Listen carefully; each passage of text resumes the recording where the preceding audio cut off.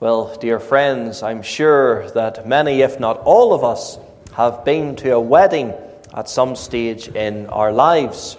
And a wedding is a very special day. They often call it the happiest day of your life. But contrary to what some people might think, the wedding isn't about the dress. It's not about the food. It's not about the cars. It's not about who makes the guest list. What makes a wedding special is that two people are coming together and committing to each other in a covenant of marriage. And that's what a wedding is. Well, the Song of Solomon is a love story. It speaks about a bridegroom and it speaks about a bride. Many people come to the Song of Solomon and they think it's about Solomon and a Shunammite, or they perhaps take other interpretations as well. I take the interpretation that this book is about Christ and his bride. Christ is the heavenly bridegroom, and the bride is the church. Not the buildings, but the people who make up the church. Every single believer is part of a group known as the church. And I believe the Song of Solomon is speaking about the marriage of the Lord Jesus Christ, the heavenly bridegroom, to his bride, the church. And we read a little of this in Revelation chapter 19 earlier.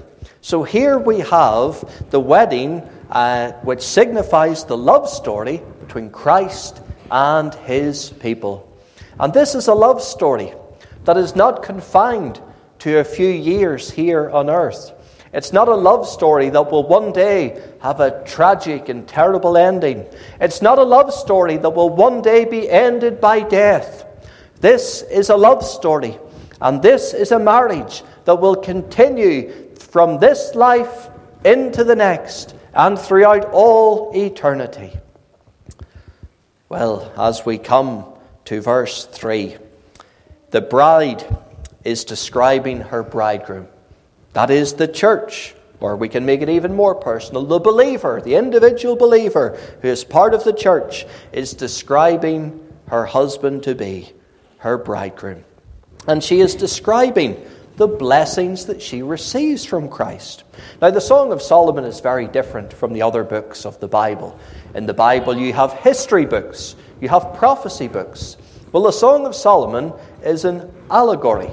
Well, yeah, maybe are having flashbacks to your English class at school whenever you had to learn what an allegory was. Well, an allegory is describing something using word pictures.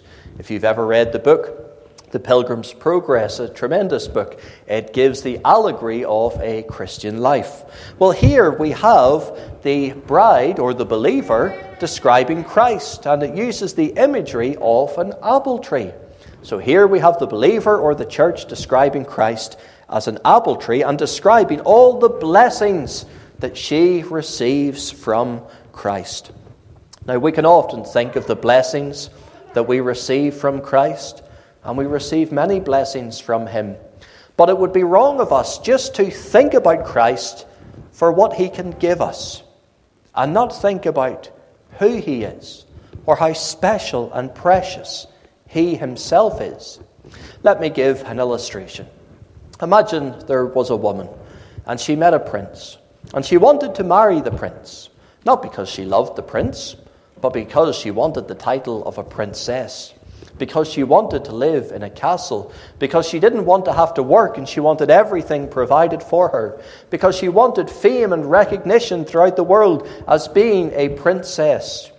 Well, if that woman were to marry that prince just because of what he could give her, we might say, well, she doesn't love him. She's only after him for what she can get from him. And so it is, dear friend. Many people want Christ because they've got problems, because they've got health problems, because they've got money problems, because they have problems in their work and problems in their life. And they think that Jesus Christ will just come and be that big massive bandage to fix all the problems in their life. Now, yes, of course, Christ does give to us many benefits and blessings. But we shouldn't love Christ solely for what he could give us. We should love him whether he were to give us salvation and redemption or not. To love Christ solely for what he could give us is nothing short of a form of prostitution, really. Loving or wanting somebody only for what they can give you. We should love the person of Christ. Just as the bride loves the person of her husband, so we should love Christ for who he is. Well, let's think today of the blessings of Christ to a believer. And I've only 3 headings to leave with you. First of all, let us note the splendor of Christ. In verse 3, we are told of the appearance of Christ as the apple tree among the trees of the wood. Now, the apple tree is not the tallest tree in a forest. Imagine you have a forest full of the variety of different trees, and the apple tree is there in the middle. You wouldn't say the apple tree is the tallest tree. You wouldn't say it's the widest tree. In fact, you would probably say it's not even the most attractive tree. Well, what would make that apple tree stand out for you in the forest? Well, it would stand out in its appearance because it has something for you. It has provision for you. Oh, you could cut down other trees and they would be good for making a house. They would be good for firewood. They might be good for the flowers or the seeds or something like that. But the apple tree stands out because it has provision immediately available for you. It has something to nourish and refresh your body. You could walk through a forest of trees and the apple tree could stand out as something that as a tree that has something readily available for you. And so the bride is saying here that her husband-to-be stands out amongst all the other sons. His appearance stands out for her above everybody else. And so it is for the believer. Above everybody else that there is in the world, Christ should stand out. He should jump out for us. We might be humbled to meet royalty or to meet political leaders. We might have the opportunity to meet certain celebrities in life. But Christ should shine above the rest of all those. Just as the apple tree stands out among all the other trees, so for the believer who loves Christ, he should stand out. But what does the believer see in Christ? They see that he is most pleasant to us. We see that he has loved us with an everlasting love. We see that he loved us so much that he came into this world to give himself on our behalf on the cross of Calvary.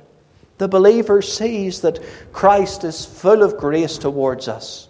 Oh, there's many a husband loses patience with their wives, walks out, abandons them. Many a wedding is called off before the wedding day due to tensions. But Christ, no, he is full of compassion towards his bride. He has promised never to leave her or to forsake her. He has promised to love her eternally and that she will forever be his bride. Of course, he has provision for us. We should never despise the provision that Christ gives to us. And he gives to us something that we desperately need. Something that you could never obtain from anybody else. He gives to you the forgiveness of sins. You and I are born into this world with a great and terrible problem. We could describe it as a burden on our back, as Pilgrim had in the Pilgrim's Progress. A burden that we desperately need to get rid of, and it's the burden of sin. And we can't remove it ourselves. We can't shake it off our back ourselves. Should we gather 1,000 people to pull this burden of sin off our back, we could never do it. There's only one person who can remove the burden of sin from our lives, and that's Christ. And that's what he did. He took that burden of sin upon himself at the cross of Calvary. He bore that burden at the cross so you and I can have that burden removed and we can enter in to the celestial city of Emmanuel's land. He gives to us forgiveness. That's something we need. Forgiveness is something we struggle to do with our fellow men. Even if we say we forgive them, there's still always that niggling thought at the back of our minds, remembering what they did to us. But whenever the Lord Jesus Christ gives forgiveness to his people, This is what he says. Their sins and transgressions will I remember no more. Not because he's forgetful, but because he chooses to forget. He says, I will remove thy transgressions from thee as far as the east is from the west. I will put them in the sea of my forgetfulness. That's what Christ gives to his people. The benefits of redemption are forgiveness and peace with God. No more fighting with God. No more running away from God. Restored to God, peace with God. To our souls, the world is a forest of barren trees. Oh, you have the tree of humanism. You have the tree of carnal pleasure. You have the tree of entertainment. You have the tree of self-righteousness. You have the tree of good works. You have the tree of, I will do it my way. But to the believer, they don't want those trees. They want the one tree that stands out in the middle, that is more beautiful than any other tree in the forest to them. The tree of Christ. He's beautiful in his appearance. Revelation 2 verse 7. To him that overcometh will I give to eat of the tree of life. One of the titles and names of Christ in the Bible is the tree of life. Adam in the garden, he ate of the tree of death. Not just for himself, but for us. We die today because Adam ate of the tree of death. But we are told that Christ is the tree of life. We can come to the tree of life and we can have life, abundant life, eternal life, because Christ gives it to all of his people. Sadly, many people don't want the tree of life. They want one of the other trees of the forest, the tree of worldliness, the tree of self-happiness. They don't want the tree of life. But this is the tree that God has given to us. And it's the only tree. There's no other way to God and heaven but by Christ. Well, to the physical eye, the appearance of Christ is nothing of significance. I don't say that irreverently. But whenever the Lord Jesus Christ walked on this earth, people didn't take notice of him. He didn't commence his ministry until he was around 30 years of age. And people just looked at him as a babe, a boy, a young man, a man. They didn't see, there was no beauty in him that they would desire him. Isaiah 53 verse 2 says that he hath no form nor comeliness, and when we see him, there's no beauty that we should desire him. Well, the Lord Jesus Christ didn't stand out for his physical appearance. That's not what makes him attractive to the believer. It's the inner beauty that Christ has. Men followed Christ because they were impressed by what he could do, the miracles that he could do, the feeding of the 5,000, the raising of the dead. But yet whenever Christ preached a sermon to them, they said, these things are hard. Who can hear them? And they walked away from him. They didn't want his teaching. They didn't want to be in his presence. They didn't want to gaze upon the God-man in the flesh and hear the words communicated to him. But the believer is one who delights in Christ, not because of his physical appearance, but because of who he is. The believer will say like Peter, thou art the Christ, the Son of the living God. As Thomas, we will proclaim him to be my Lord and my God. The unbeliever doesn't see the beauty of Christ. And we only have to look at the world to observe this. The unbeliever mocks Christ. They blaspheme his name. They curse him. They make fun of him. You can barely get through a television program today without some irreverent note to Christ. No, the believer doesn't look at Christ like the unregenerate. They see him as being altogether lovely. They say, this is my beloved, this is my friend.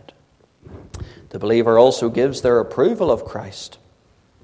Verse 3, so is my beloved among the sons. This is the believer approving of Christ as her bridegroom, saying, this is the one whom my soul loves. This is the one whom I want. Yes, there have been thousands of other men that I have seen in the world, but this is the man for me.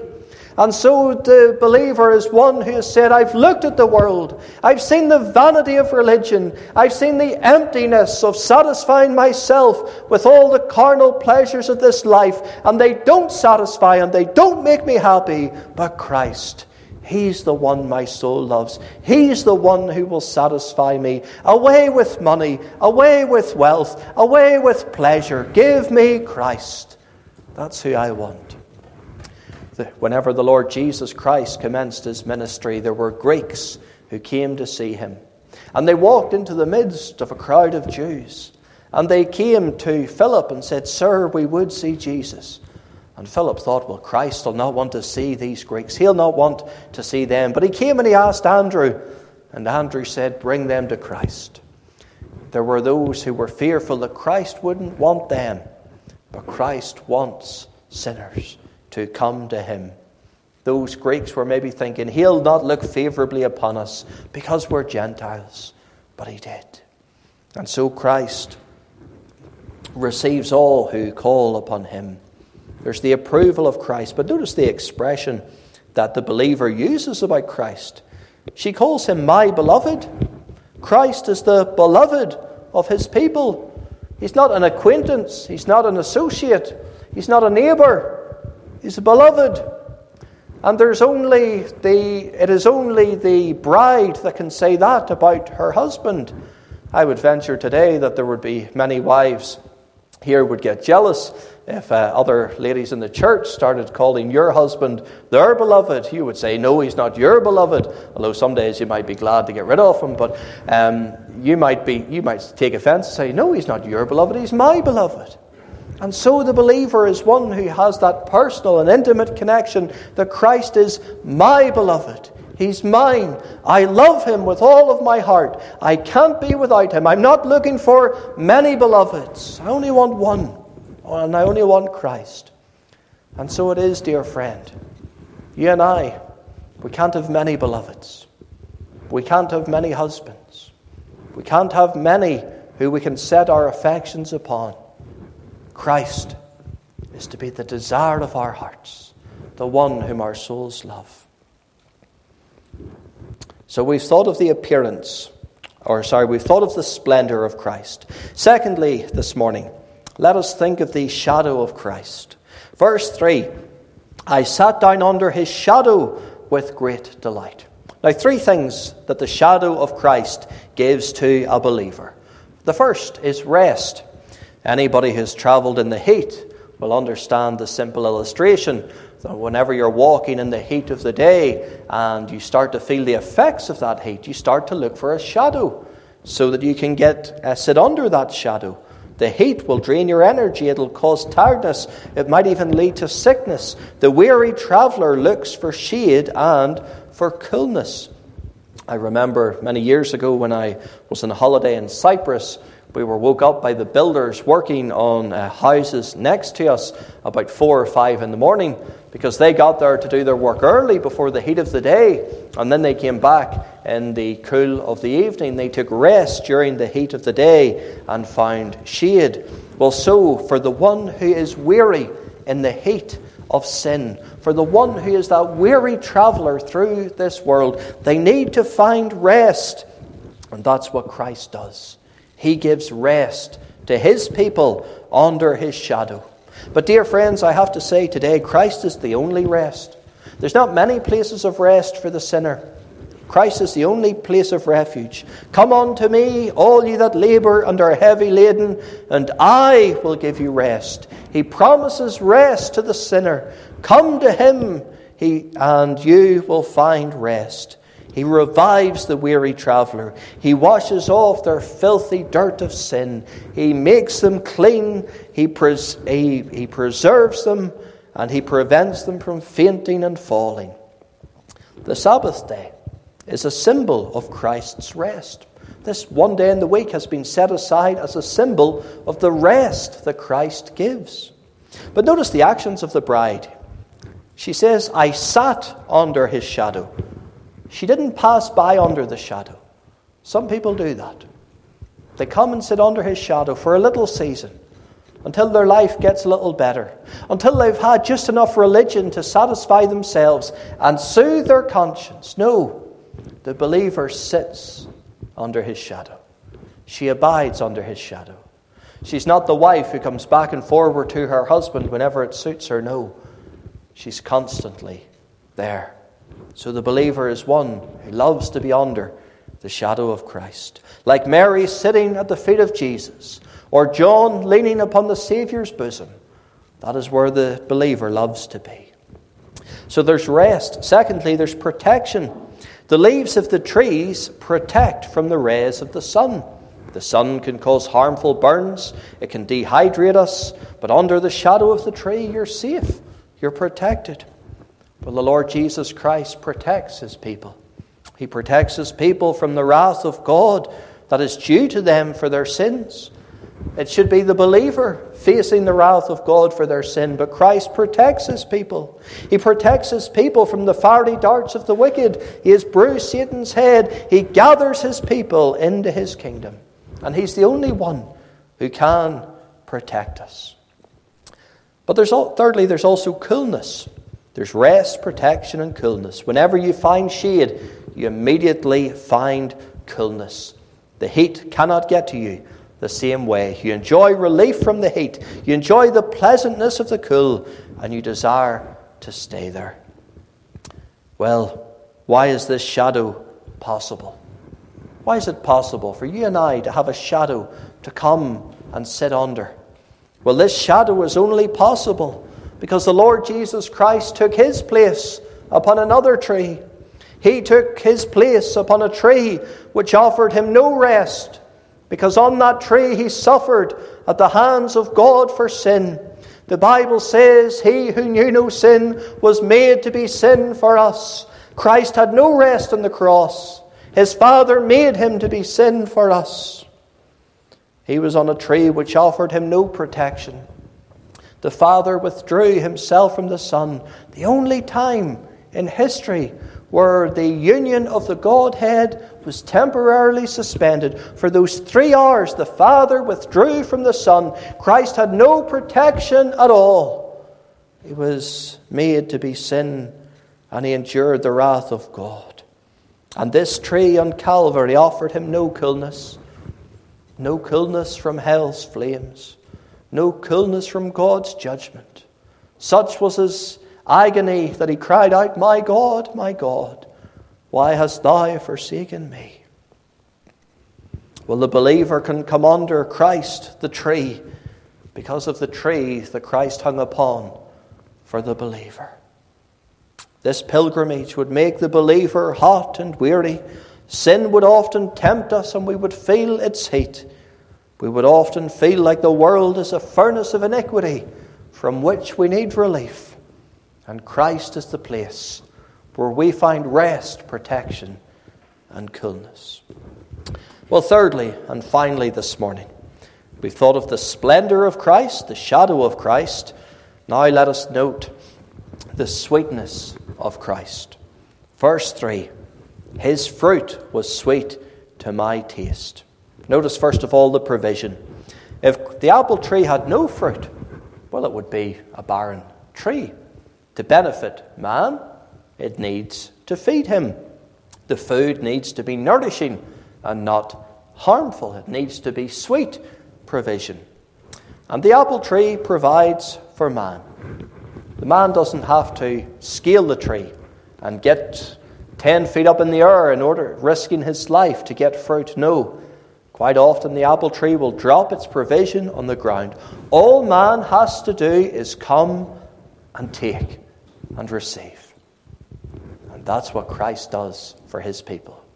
We're not told that we have to scale mountains. We're not told we have to live a life of holiness for 20 years before we will be accepted by him.